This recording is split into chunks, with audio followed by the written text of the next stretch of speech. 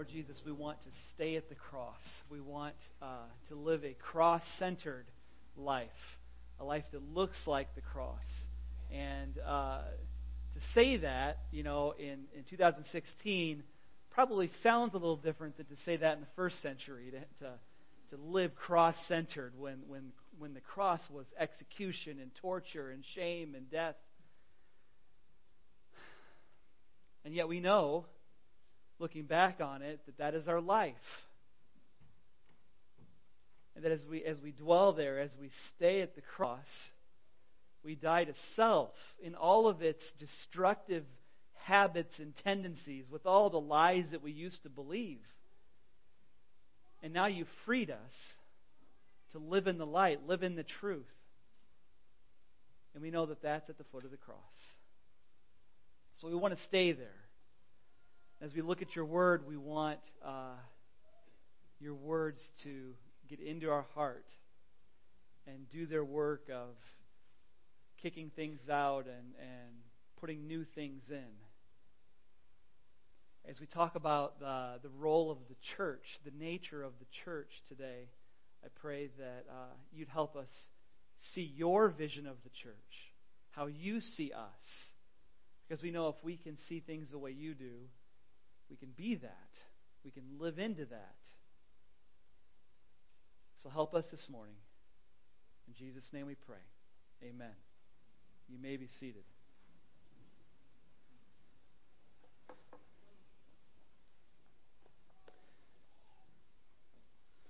So coming up on the Heaven series, we're 3 weeks away, 2 weeks from launching, but 3 weeks away from the Heaven sermon series. And I thought what we would do is spend some time looking at the church. What is our church about? What is the church supposed to be? And so I want to spend 3 weeks in particular on the church as a community. And so week 1, that's this week, it's a community of faith. Week 2, it's a community of love. And week 3 is going to be a community of hope. Like taking Paul, the Apostle Paul's, those 3 amazing virtues, faith, hope, and love, and showing how they work into our church. In particular, how do they work into community? How do they spread out amongst the people? Not just individually that I have hope or I have faith, but how do we encourage faith? How do we express faith? That's what I'm curious about. That's what I want to dig into for 3 weeks, these next 3 weeks. So I hope you'll join us and love digging into that and thinking about what does it mean to be a community. When I was little, I used to go to the grocery store. It was an IGA, and they had a spinner rack of comic books. And you could buy one for like 50 cents. Probably some of you grew up when they were like 10 cents, right? Yeah, you know who you are. And you remember flipping those open, and they would have like a full page of advertisements. And they were like things as a kid you could send in for. You know, you could address the envelope and send it in, and you could order a life-size submarine, one of them would say, or order your very own full-size alien that you can control, And you're thinking as a kid, I can order this and put it together, and then I can... It was never like that, though. Anybody order one of those things in the back of those? Nobody did? Well, none of you fell for it. And I think most of us, when we read it, even as a kid, you look at that and go, no way. I mean, $5 is not going to buy me a submarine, I remember one that said, you can get centuries-old kung fu sandals worn by the masters, It was like, I don't think so. No, not for $5. But in the church, there are some lies or half-truths, better to just call them lies for what they are, that we tend to get sucked into as a community. I'd like to point out a few of those today, and in the sermon, we'll try to unravel them and see where that leads us. So here's some lies that some Christians believe. You might not have ever believed this, but these are things that we tend to think about sometimes. Here's the first one. I don't need the church. I worship God just fine on my own. I think this is maybe a little more prevalent, especially in the Northwoods, where you can kind of get tucked away at your home, and it's like, I got everything I need. I got the woods, and I experienced the Lord in the woods. And I believe that you do, and I think that's a wonderful thing. And please never stop encountering God in the Northwoods of Wisconsin. But it's a lie that you don't need other people. It's a lie that you don't need the help of the church, not just the pastor, but the community to help you grow. There's the lie. Second lie. Being a Christian means being good and acting nice. I think this is a very cultural understanding of Christianity where it's like, if you could just keep your faith on Sunday morning and let it make you a nice person, that's what being a believer is really all about. It's a Ned Flanders sort of Christianity. Sorry if you don't know who that is. But it's just, I'm nice.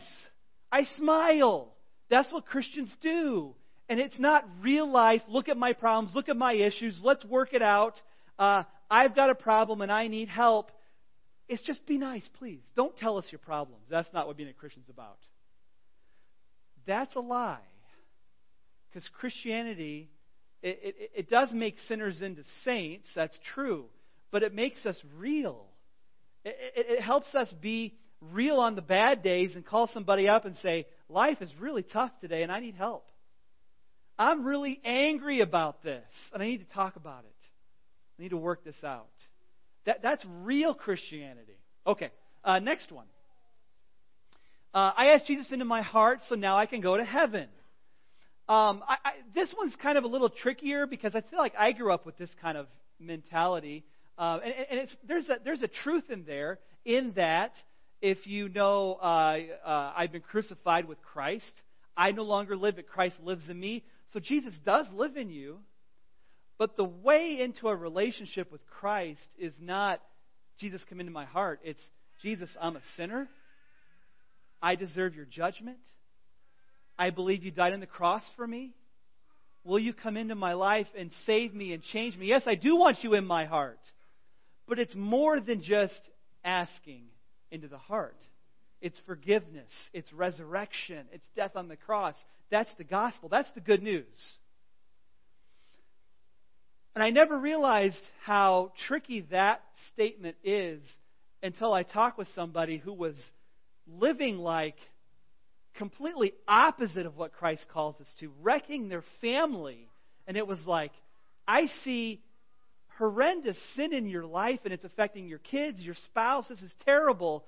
What's Jesus mean to you today? And he's like, and the person said, but I accepted Christ when I was 6. I asked him into my heart. No, what does he mean to you today when all this is going on? And the person couldn't answer that question. So it's got to be more than Jesus in my heart, which can be confusing to a kid anyway. It's the gospel. Okay, next one. We should get the pastor to do that. Have you said it? It's a lie. Because the pastor can't do it well enough or doesn't have time to do it. I don't know. But no, this one is a little bit like, I won't do it as well as him, so he should be the one to do it. I want to come at that. That's going to be very explicit in the text we're about to look at today, so I'm going to save that one for a second. But let me just say this. I know some lies are easy to spot. Some lies are harder to spot. They're harder to pick out. In fact, the Apostle Paul says some are so tricky that you need to be mature to be able to call them out. Would you go to Ephesians 4? This is the verse I'm thinking about as I'm talking about these lies. Ephesians 4, verse 14. It says, "Then we'll no longer be infants, tossed back and forth by the waves, blown here and there by every wind of teaching, and by the cunning and craftiness of people in their deceitful scheming." So, Paul, this is really interesting because when Jesus talks about kids in faith, Jesus says you need a childlike faith to enter the kingdom of God. And of course, we know he means humility, dependence. I'm poor in spirit. God has the riches of grace. I've got nothing going. I need him. Childlike faith. But Paul here in Ephesians 4:14 talks about a childish faith. A childish faith. A childish faith falls for incredibly clever lies, falsehoods, half-truths.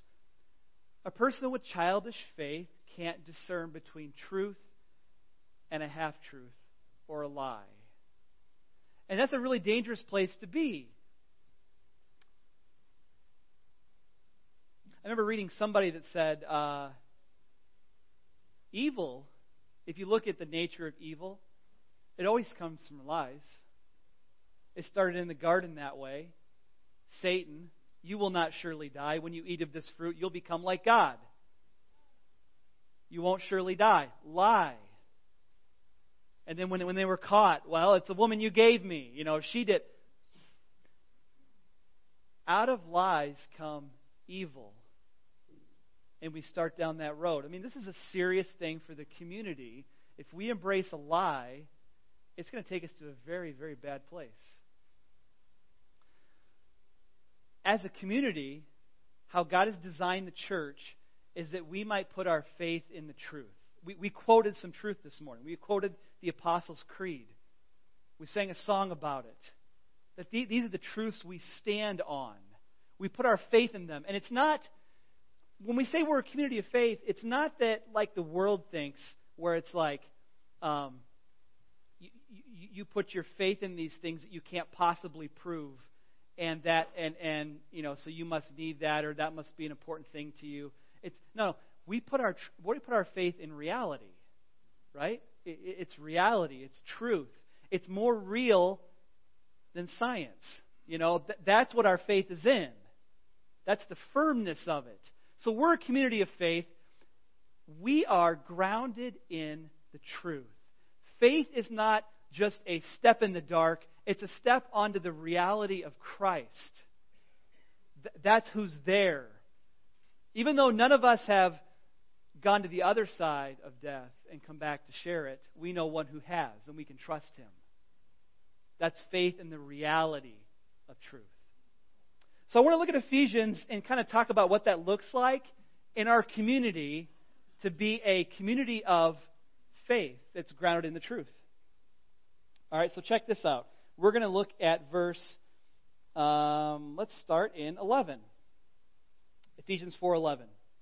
Christ himself gave the apostles, the prophets, the evangelists, the pastors, the teachers, to equip his people for works of service so that the body of Christ may be built up, until we all reach unity in the faith and in the knowledge of the Son of God and become mature, attaining to the whole measure of the fullness of Christ. Then we'll no longer be infants, tossed back and forth by the waves, blown here and there by every wind of teaching, and by the cunning and craftiness of people in their deceitful scheming. By the way, when you read that verse, blown by the winds of teaching and by the cunning and craftiness of people in their deceitful scheming, that's a lot of nasty words. I got cunning, I got craftiness, I got deceit, and I got schemes. You get this impression that Paul's like, this is really bad. It's intentional. It's really clever. It's really hard, but you need to grow up and be able to call it out. Verse 15. Instead, speaking the truth in love, we will grow to become, in every respect, the mature body of Him who is the head, that is Christ. From Him, the whole body, joined and held together by every supporting ligament, grows and builds itself up in love as each part does its work. Let's take a look at this then, a little deeper. We'll start again in verse 11 and 12. Jesus gave people to the church. This would be number one. Jesus gave apostles, prophets, evangelists, pastors, and teachers. Probably pastor-teacher is one category, so there's probably 4 people talked about here. Now, some churches, maybe even some denominations, have started to look at apostles, prophets, evangelists, pastor-teacher as essential leaders in the hierarchy of the church. Like, in your church, as a leader, you're going to need an apostle, you're going to need a prophet, you're going to need a pastor-teacher, you're going to need an evangelist. I'm not here to address that concern. I do have concerns that it's hard to nail down, well, what does it mean to be a prophet back then versus a prophet in 2016? I have concerns about how we define those terms. So I don't want to dive into that argument, but I am curious that God has given the church different truth tellers. I'm going to call them that, number one. that God has gifted the church with truth tellers. Now, if we're a community of faith, we put our faith in the truth, we're going to need people that build us up in the truth. Because that's who we are. We have faith in the truth. And truth tellers equip the saints for works of service. Did you catch that? He gave all these people to equip the saints for works of service. So the question, though, I have is, when it talks about equipping the saints for works of service, there's 3 prepositions. Can we get those up? In a literal, looking at the Greek, there's 3 prepositions going on here. If you hated grammar, if you're going back to school, kids, this is just for you, right? You're going to be ready. There's 3 prepositions, but who's supposed to do it? It says, to equip the saints, there's your 2, for the works of ministry, for the building up of the body of Christ. So 2, 4, 4. I use the ESV because it's more literal. Whose job description is that? Now, God gave the church pastors to equip the saints for work of ministry, for the building up of the body of Christ. So the question is, do I have 3 points in my job description? Do you have a couple points in your job description? How does this work? If you believe the lie that the pastor is the expert and he should do everything. In other words, if someone in your small group is sick, does it must be at the pastor every single time to visit, or could you visit? And if you went to the hospital to visit them, would they look up from their bed and say, "Oh, Frank came"? You know what I mean? Is that how it would go? I was hoping for the pastor, but I got John. You know, that's not biblical thinking. Even though I love hospital visits and I probably will be there, I may not always be there. And I think this supports that understanding. This counteracts the lie that the pastor or the board or whoever should do everything, because I believe how this is laid out, and it supports itself in the Greek. The pastor is to equip the saints. That's the 1 point I get. The 2 points that you get 2, I get 1. So how does that feel, right? You get for the work of ministry, B, and you get C for the building up of the body of Christ. Now, in some ways, I'm doing all of them because I'm equipping you, but you get the last 2. I equip you, you do the work of ministry, and you build up the body of Christ. That's a biblical view of pastor job description. When churches turn it around, they like to give all 3 to the pastor, who then burns himself out, and everybody says, "Where's the pastor? We can't do anything without him." So, number 1, God has gifted the church with truth tellers. I'm going to make it even, if you didn't like those last 2 job descriptions, I'm going to make it even worse for you, because actually, we're all truth tellers. Remember what I read earlier? We're going to come to it again. Speaking the truth in love. Who does that apply to? Just the pastor? Do you have to speak the truth in love? Well, yeah. You know? So, if we're all truth tellers, that means you got to do it too. That means also you're God's gift to the church. Did you catch that in verse, I think it's 11? Christ gave the apostles, prophets, evangelists, and pastors and teachers. It means when it comes to this church, as you engage here, you are God's gift as a truth teller to the church. I want to keep going. Okay, so now you know what your job description is. Secondly, if we can get that up, Jim. The goal. The community of faith must grow up into Christ together. So what's the point? So if we're growing as a community, what are we going to look like? Well, Paul's going to tell us what we're supposed to look like. Verse, let's do this, 13. Until we all reach unity in the faith and in the knowledge of the Son of God and become mature, attaining to the whole measure of the fullness of Christ. I think that's Paul's long way of saying, grow up into Christ together. Now, let's do the long version, if we can get that up next. Here's the long version. 2 ways to describe an adult Christian that Paul uses. He says, unity in the faith and the knowledge of the Son of God. Now, just look at what he did. Maturity is unity. Maturity is unity. Ever met a divisive person? That guy's not mature. That guy's a childish Christian. Unity is maturity. But it's unity in a certain thing. Because we can be united around something terrible. I think they have a term for this where when you get into discussion with somebody and when you bring up Hitler, the discussion's over. You can't get any worse than that, right? You can unite around something terrible. Or you can unite around faith and knowledge of the Son of God. I'm putting my faith in Jesus and I want to know Him. That's not just know like I read my Bible, but I experience Him in my life. I talk to Him. He leads me. It's that kind of knowledge. I have a relationship with Him. So, on the one hand, this could be very depressing because you and I know denominations are quick to split. And they don't always split over big things. Sometimes they split over tiny, insignificant things. And that can just be hard when you read this and go, oh, mature Christians splitting over tiny little minute details of the Bible? That's not maturity. Not according to this. But I want to look at it like this. I agree with what I just said. But think of it like this. We're worshiping here. There's a church worshiping across the street.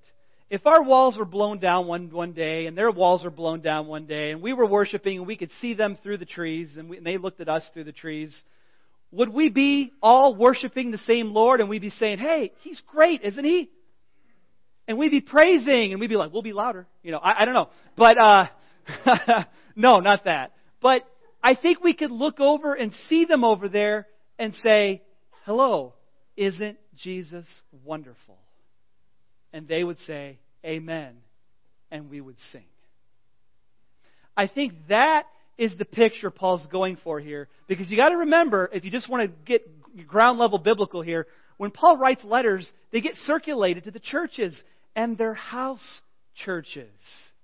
They're house churches. So there's one church meeting in this house. And across town there's a church meeting in that house. I'm not saying we have to go back to house churches, even though there's a movement of that going on as well.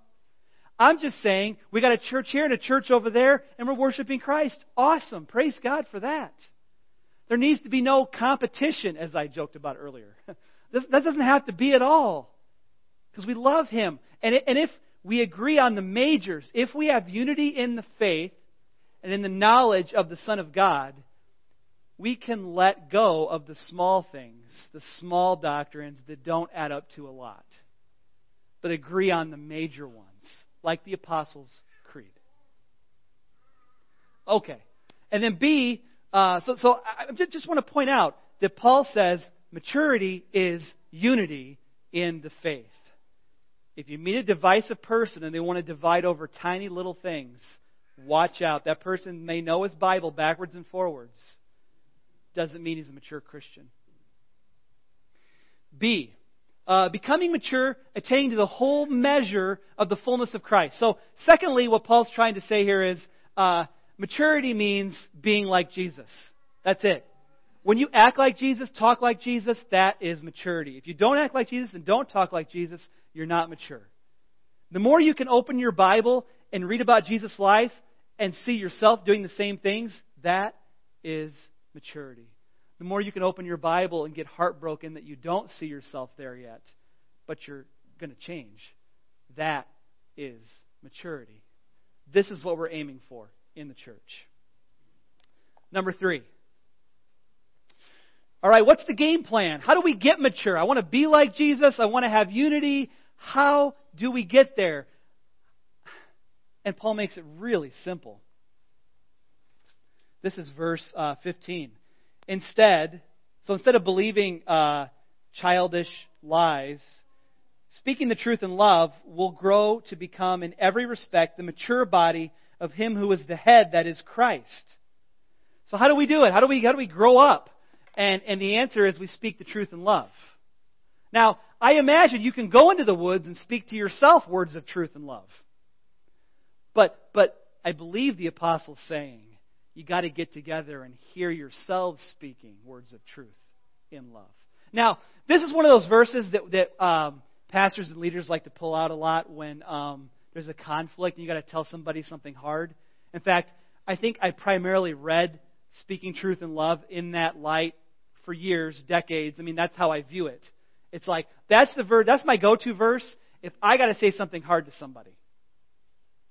Your breath stinks. Here's a Tic Tac. I love you. You know, you know, it was in love. I was sparing the church, you know. Or, my favorite Truth in Love. This is a great one. I don't know if I've told you this before, but little old lady in church. I went to a big Presbyterian church, you know, and maybe 1,500 people on a Sunday morning. And little old lady sat towards the front, and she was the only one that would give a loud amen, you know. The pastor would say something, and she'd be like, amen, you know, and sometimes it was at the wrong time, you know, like he was saying something about judgment on somebody. And she'd be like, amen, and I was like, ooh, that probably wasn't right, you know, and cast them into hell, amen, you know, and oh, you know, stop. But she was good for the awkward moments. I'll just say that. Because one morning she came up to me and shook my hand and looked right in my eyes and said, I don't like you. I love you. but it was that 2-second pause that's 2 seconds too long, you know what I mean? If she just would have said, I don't like you, I love you, that would have flowed. But she must have had that comedian's timing, you know, because she just paused. So for those visiting this weekend, I entrust that to you. You go back to your home churches and try that out on people. But look them in the eye when you do it, and it'll just I don't like you. I love you. You know, it's great. It's great. So I used to think that this was my go-to verse, and it really still is. I got to say something really hard to you. I want to say it because I love you. I love you. And this verse does mean that. But if you look at the context of the verse, it's about how do we build each other up. I got to speak truth to you. You got to speak truth to each other. We're all truth tellers. We're all God's gift to the church. So when you do small groups, you're sitting in a living room and you're speaking truth to each other.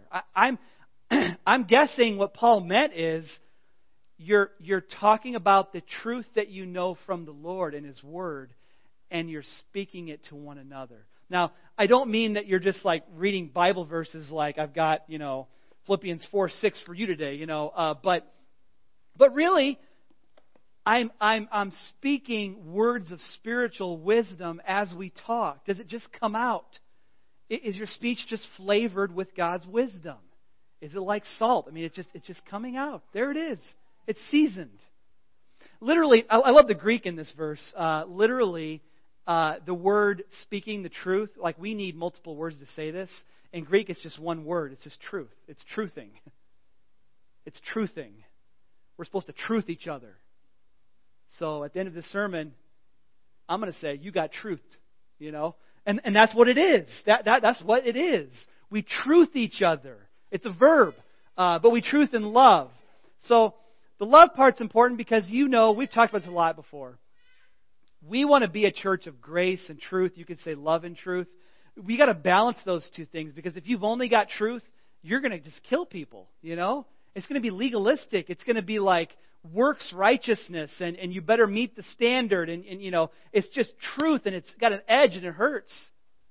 But if it's just love, it becomes really mushy. If you get rid of the truth, it's like anything goes. Do whatever you want. Believe whatever you want. We love you. We love you. As long as you feel like you love God, it must be okay.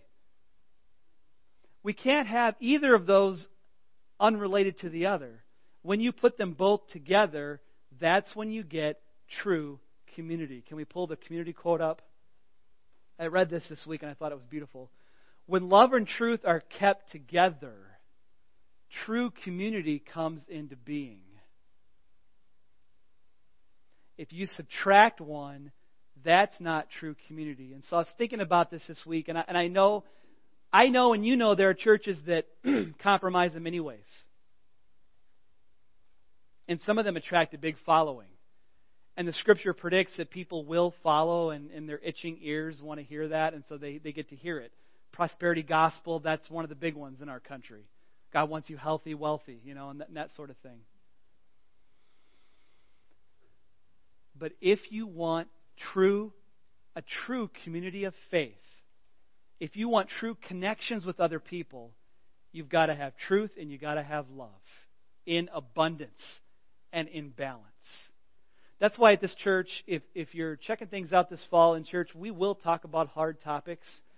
We talked about racial reconciliation in August.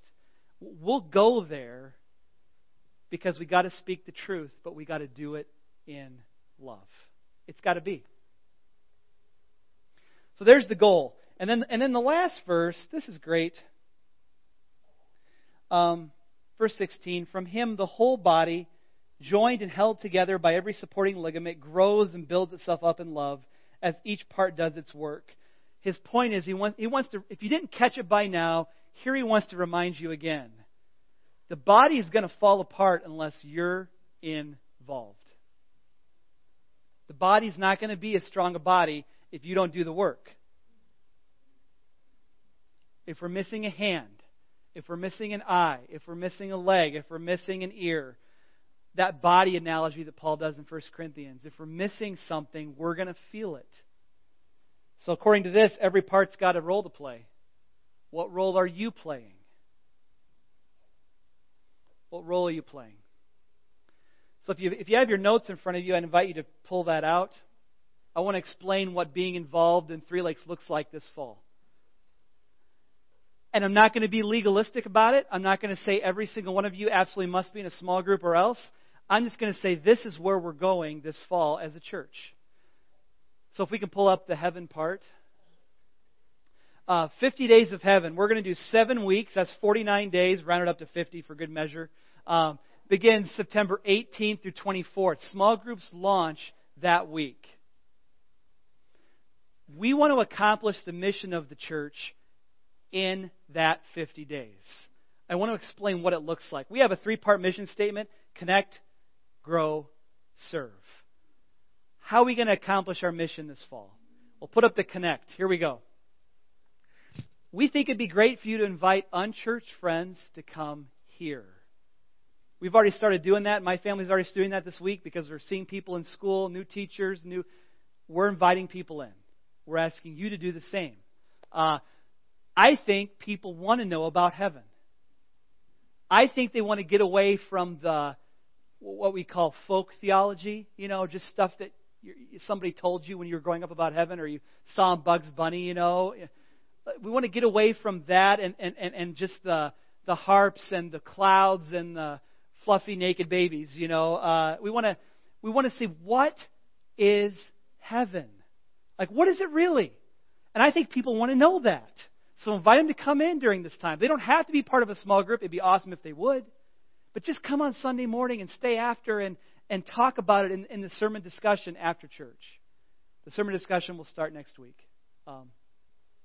Discuss the sermon during cross-training. That's a really cool thing. People can come with their heaven questions and ask them. They can ask. Let's connect. Connecting to God. Number 2. We want to grow. So downstairs we have a table full of the book 50 Days of Heaven. Now, some of you know the book Heaven by Randy Alcorn is like this thick beast of a book, If you're an avid reader, you may want to buy the big one and read that. Like, if you're just going to devour this thing. But probably for most of us, 50 Days of Heaven takes the best out of the thick book and boils it down into 50 devotional readings. That's pretty cool. They're like 3 or 4 pages a day, right? So if you're not a big reader, this is perfect for you. Read a chapter a day and then answer the thought question. And then sign up for a 7-week community group where you're going to take it a step deeper. Talk about what you're reading. Watch a video with Pastor Randy Alcorn teaching about heaven, and then talk about it. That launches the week that you have, September 18th through 24th. That's how we grow. We speak truth to each other. And you can do that on Sunday morning, but we think it's a good idea to do it during the week too. And then lastly, serve. This is awesome. So, last fall we did Rooted, and our community groups came up with service projects and just did them in the community. Some of them they chose because we just offered them. Like we said, hey, we need a water station at the half marathon. And a group said, we'll do that. Or, hey, so-and-so needs their yard cleaned up. We'll do it. Hey, Northwood shared dinner in Eagle River. Can you serve at it? We'll do it. Some people came up with their own creative ideas, which is awesome. Last fall we had, let's serve a meal during parent-teacher conferences. Let's collect clothing for warm winter clothing for kids at school. I mean, that was just your group talking and deciding what will we do to bless somebody else. And then you did it.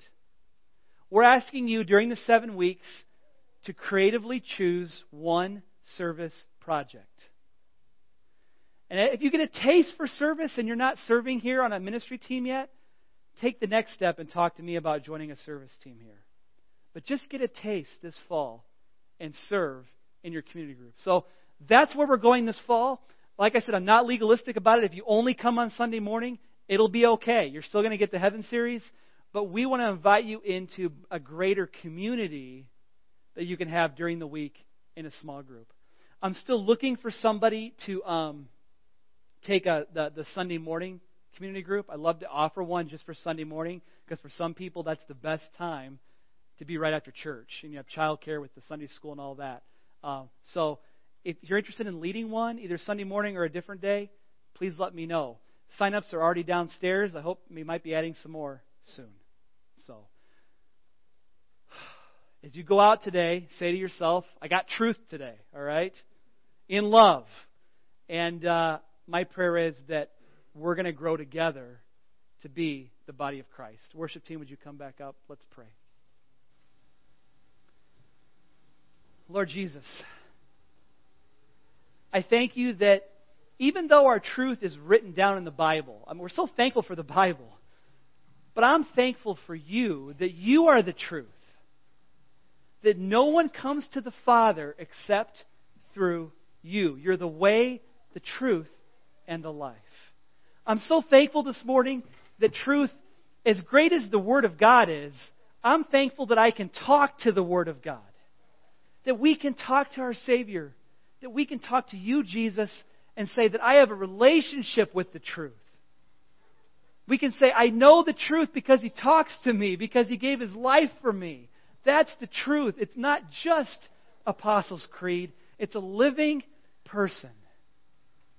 Jesus, we want to exalt you as the truth. And in a world of evil, you are the truth. And in a world that doesn't get racial stuff right, we know that you said everyone is created in the image of God and thus has equal value. We're so thankful for your truth because it corrects the evil in the world. It corrects the lies that lead to genocide. It corrects the lies that lead to separation, superiority, and pride. We thank you so much. So, Lord Jesus, we don't want to unite around the wrong things.